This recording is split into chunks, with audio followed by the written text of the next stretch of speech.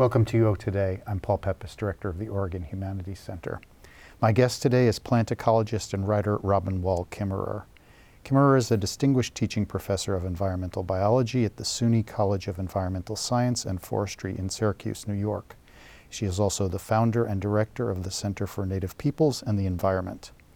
Kimmerer is the author of numerous scientific papers, literary essays, and 2 books, Braiding Sweetgrass, Indigenous Wisdom, Scientific Knowledge, and the Teachings of Plants, and Gathering Moss, A Natural and Cultural History of Mosses. Of European and Anishinaabe ancestry, Kimmerer is an enrolled member of the Citizen Potawatomi Nation. Kimmerer gave a lecture titled We the People, Expanding the Circle of Citizenship at the University of Oregon on March 13, 2018, as the Oregon Humanities Center's 2017-18 Clark Lecture in the Humanities. The lecture was part of the We the People series. Thank you, Robin, so much for coming on the show. Glad to be here. Among your various accomplishments, you are a distinguished professor of environmental science and forestry and an esteemed plant biologist. Tell us first about your path to the academy. How did you become a scientist? I think I was probably a scientist from the beginning because I was lucky enough to grow up in the fields and woods and was always fascinated by plants and by which one grew where and what all their relationships were. So I honestly can hardly remember a time when I wasn't involved with plants in some way. Mm-hmm, mm-hmm. You're also of Anishinaabe ancestry and enrolled member of the Citizen Potawatomi Nation. How has your indigenous wisdom informed, transformed, and enlightened your science? What a good question. My awareness of there being different ways of doing science has been really important to me. I'm certainly trained in the Western tradition as a plant ecologist, but I'm also really have my feet deeply in thinking about plants in a different way. Plants not as object, but plants as subject. In my training as a Western scientist, we learn about plants, but my being as a Potawatomi person is we learn from plants, and this acknowledgement that plants are our teachers. We say they're our oldest teachers, and so I've always tried to bring both of those ways of knowing to my research, my teaching, and most importantly, I think to my writing. It was actually an understanding that when I talk about plants only with a scientific voice, I felt as if I wasn't telling the truth about plants, because by having to reduce my findings to p-value and a table and a graph, I was missing some of the most important parts. And that's when storytelling, plant storytelling, enabled me to bring traditional wisdom and these deep observations of the green world together. And so storytelling is a place where I can bring those ways of knowing together. Let's talk a little bit about that unique style. So, as you've implied, you've published all these scientific articles in scholarly journals, but you also write these literary essays, and these 2 powerful books of literary biology is a term that you've used. What is literary biology, as you understand it? To me, literary biology invites the reader into the same wonder and curiosity that you feel as a scientist, as a naturalist, constantly being schooled by the woods, schooled by the earth. And storytelling, because it engages certainly the mind, certainly the body and what we sense and we feel and we can observe. But the beauty of story is that it draws on 4 ways of knowing that we think of in our Anishinaabe medicine wheel of mind, body, emotion, and spirit.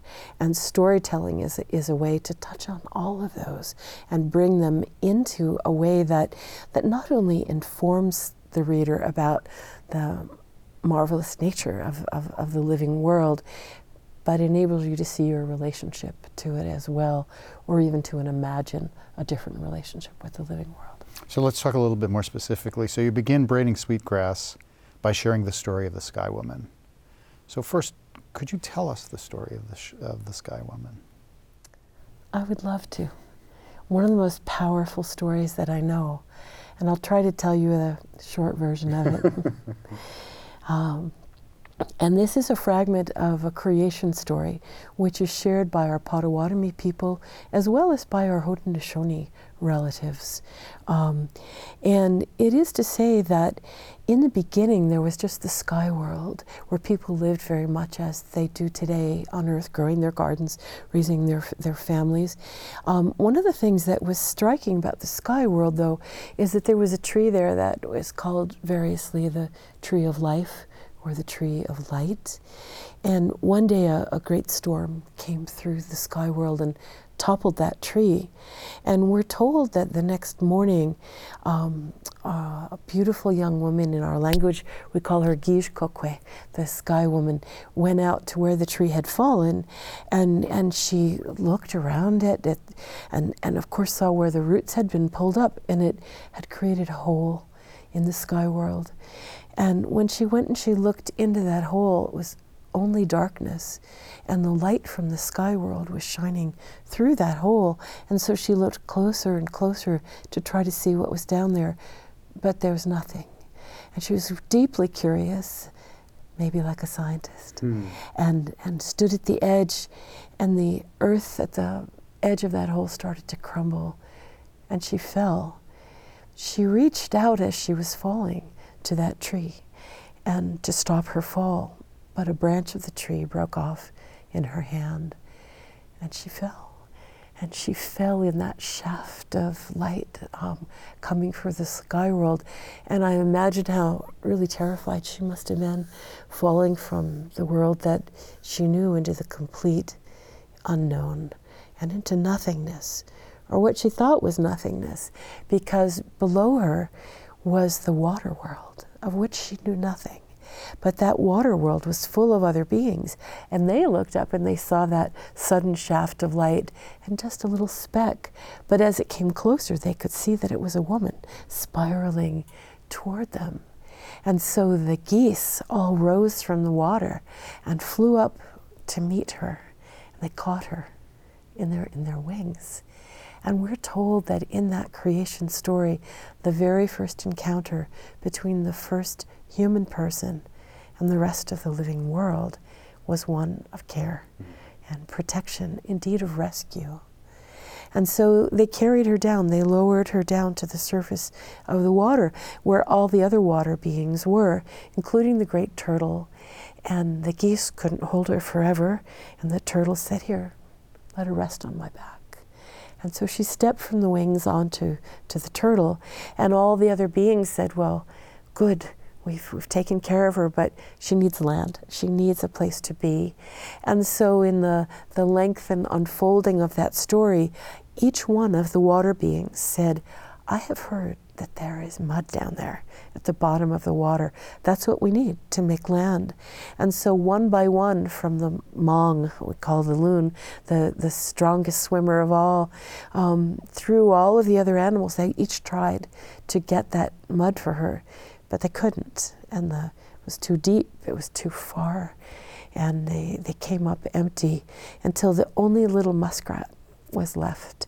And he said, "I'll try." And all of his relatives looked on skeptically, like, yeah, if the sturgeon couldn't do it, what chance does the muskrat have? And but he tried, and he kicked his feet and flailed his little arms, and he was gone a very long time. He was gone too long.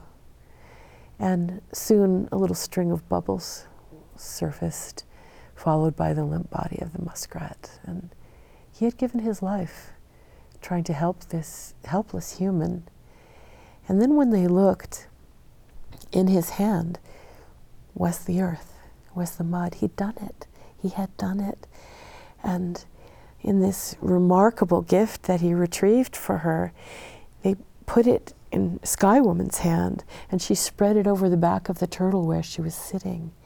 And in such great gratitude for the gifts of these animal beings with whom she was a stranger, but they had given her this gift, she began to dance on the back of the turtle in a dance of gratitude, which is the same dance that we do today, the women's dance, where moccasins never leave the ground, to be caressing Mother Earth, wiping that mud all over Mother Earth. And as she danced and as she sang her songs of gratitude, the turtle began to grow until it becomes what we know today as Turtle Island. And in that wonderful teaching, it reminds us that the world was made not only by the gifts and contributions of all of the animal beings who were here before us, but in combination with human gratitude. It teaches us reciprocity, that in the beginning of the world, they were her life raft, and now we must be theirs.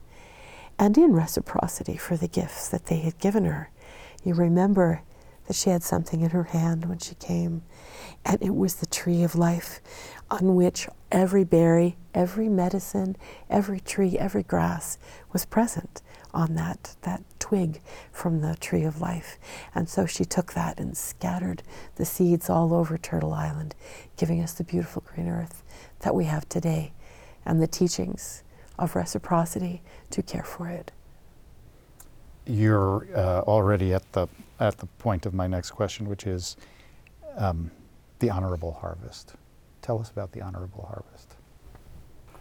The honorable harvest is this very sophisticated but ancient protocol for how we take from the earth.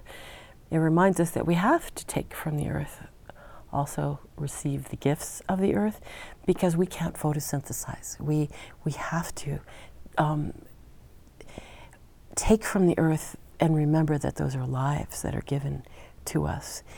And these are teachings that were shared with me by many generous teachers in learning to pick berries and learning to harvest roots. It could be fishing or taking firewood. Anytime we take from the earth, we're told that the first thing that we should remember is to never take the first one, to practice self-restraint. And it's an inherent conservation practice, because if you don't take the first one, you'll never take the last. And then if we come to the second one, or maybe the fourth one, depending on your teachings, you then introduce yourself to that plant. And you know, that might seem like a crazy thing. I saw this woman introducing herself to plants, but in a worldview where the plants are our relatives, that's not crazy. That's just good manners. You introduce yourself and then ask permission. Do you have enough of those berries to share? Could I have some of those leeks, some of your roots for dinner? And if you're going to ask permission, you also have to listen for the answer. And that's where it can get tricky. And you know, as a plant scientist, science gives us lots of empirical, analytical ways to listen, to know whether we have permission or not. Is that population healthy enough to harvest from? But there are also intuitive ways that we can listen for that answer.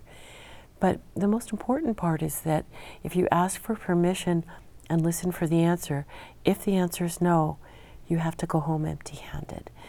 It's a reminder that the earth does not belong to us, that those plants belong to themselves. And if we are granted permission, we take only that which we need. And of course, in today's world, it's really hard to tell our needs from our wants, isn't it? And when we take something, we then also have to use everything that we've been given, to not waste it, to remember that it's a life that's been shared with you. And so using it honorably means not wasting it.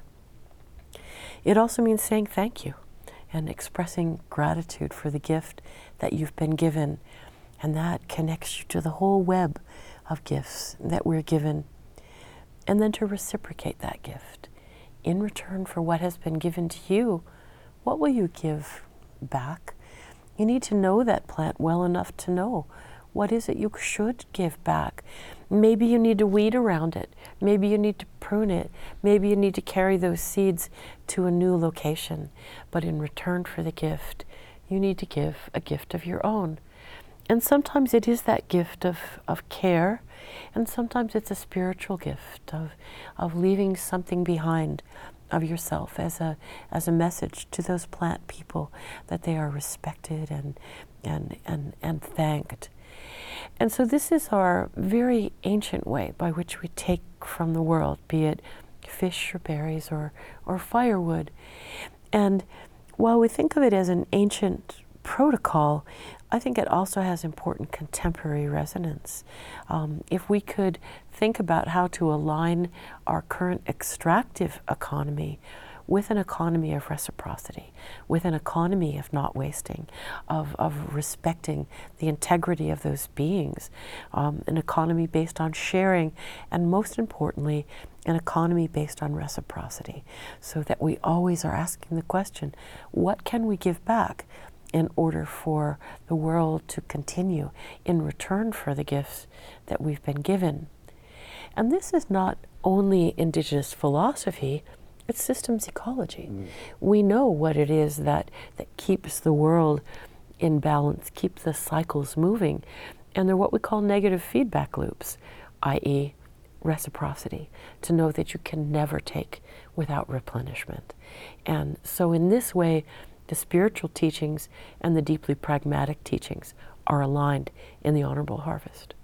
So I know that you've been skeptical of the concept, which is very widely spread among people who are environmentally oriented, of sustainability. What's problematic for you about that concept?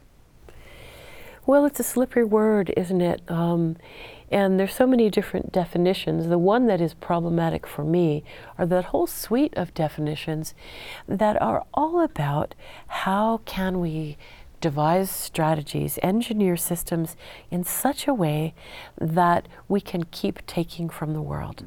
That's essentially what most of our sustainability formulations are.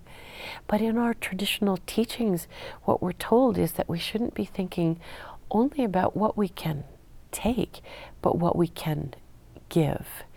And so my critique of those sustainability definitions is they leave out the reciprocity. What we need to be thinking about is not sustainability of our own population, but how can we live in mutually sustaining ways with all of the rest of the beings. So the title of your talk tonight is We the People. Tell us how you understand that concept, that phrase. I was so glad to encounter that We the People theme, because it's an opportunity to really inquire about what does we mean. And very interestingly, in the Potawatomi language, we don't have one we. In our grammatical structure, we have two different we's. One is the inclusive we all. But we also have a grammatical case for we, but not you. The exclusive we. So there was a sensitivity, is a sensitivity in our culture to that question, what do we mean we? Who is included? So in my talk, I certainly talk about the ways in which Indigenous peoples are, and in many cases, I would say most cases, are not included in decision making about their lands and our relatives, our other beings. So we, the people, which we think of as the citizenry of the United States, often does not include Native people. And we'll talk about examples left and right, from Standing Rock to the Bears Ears National Monument, where Native people's voices have been systematically excluded from that decision making. But I also want to talk about we, the people, in terms not of who we think we are, but who we think people are.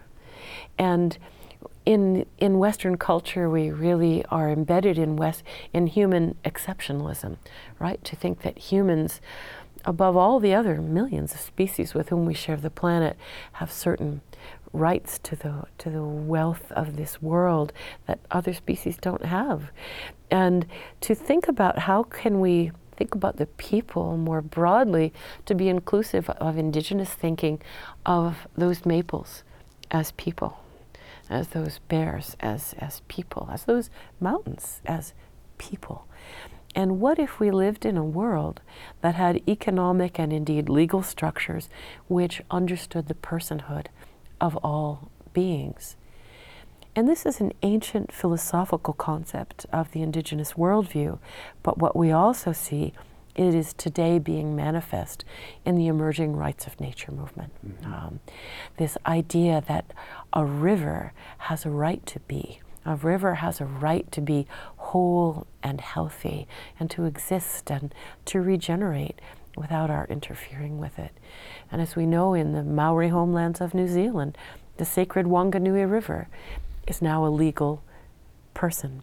There are lots of examples happening all over the planet.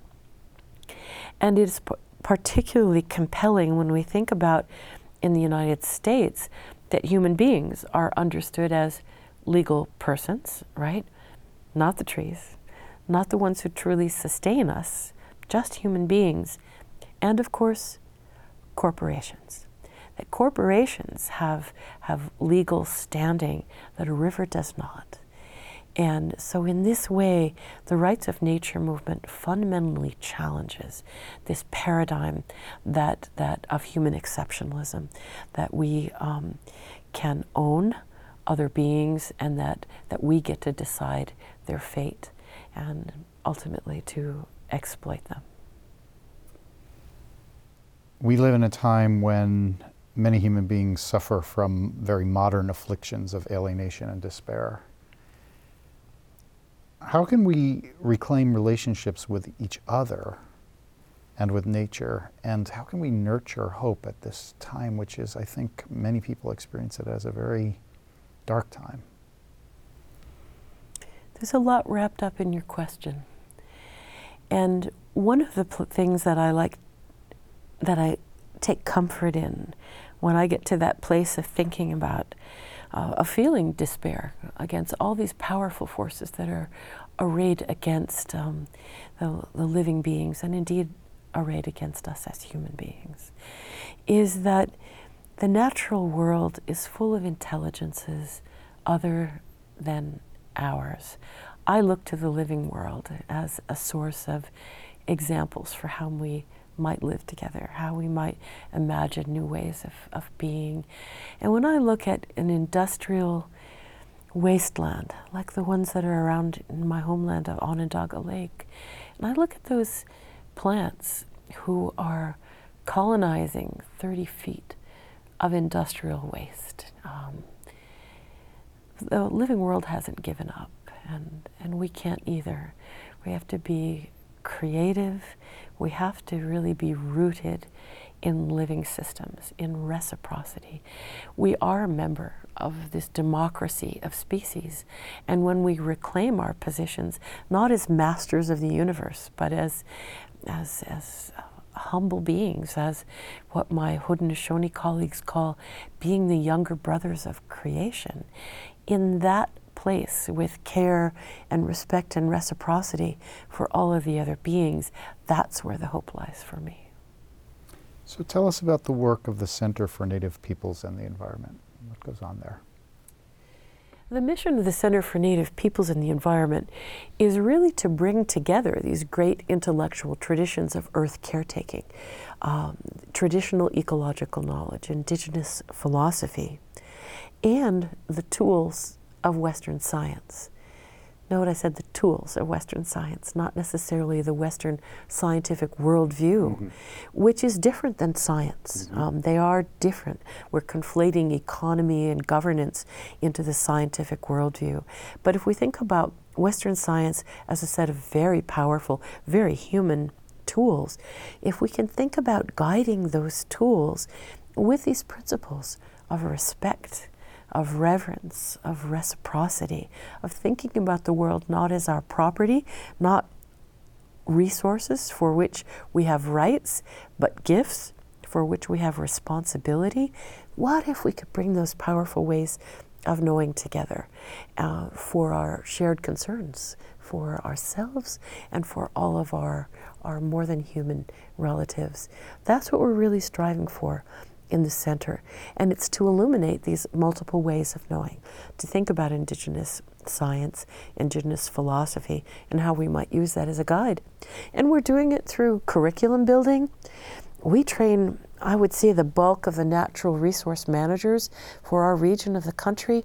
And our goal is that they won't graduate with knowing about without knowing about treaty rights, that they are aware of traditional knowledge and the appropriate respectful protocols for engaging it in doing environmental science.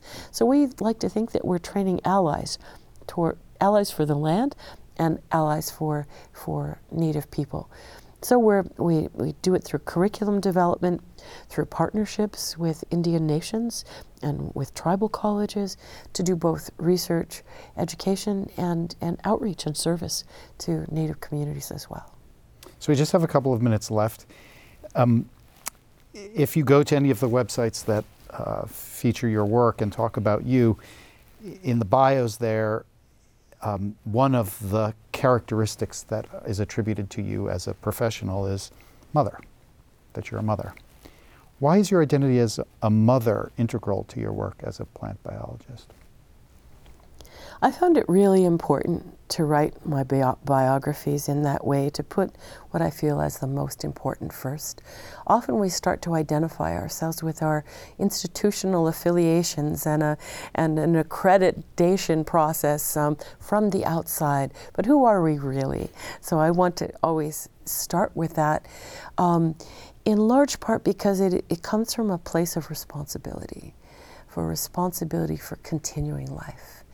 And I feel like that is my most important role in the world, so I want to lead with that. It turns out I have time for one more question, brief one. What are you working on now? Any new projects you want to share? I am working on a new writing project. And one of the things that I've discovered from the feedback from Braiding Sweetgrass, which has created such a community of activists and artists and lovers of the earth, is to now try to reach beyond that circle, to really try to cultivate what I think of as ecological compassion for the personhood of other beings. And so I'm working on a new collection of stories that are an intertwining of traditional ways and the lives of other beings, so that we really come to understand in a personal way the personhood of other beings, and in this way support this burgeoning movement of the rights of nature. Well, we will look forward to the completion of that project. Me too. Thank you so much, Robin, for taking the time and speaking with us today. Thanks. It's been a pleasure. Thank you. I've been speaking with Robin Wall-Kimmerer, Distinguished Teaching Professor of Environmental Biology at the SUNY College of Environmental Science and Forestry in Syracuse, New York. She's also the founder and director of the Center for Native Peoples and the Environment. Kimmerer gave a lecture titled We the People, Expanding the Circle of Citizenship at the University of Oregon on March 13th, 2018, as the Oregon Humanities Center's 2017-18 Clark Lecture in the Humanities. The lecture was part of the We the People series. Thanks so much for watching.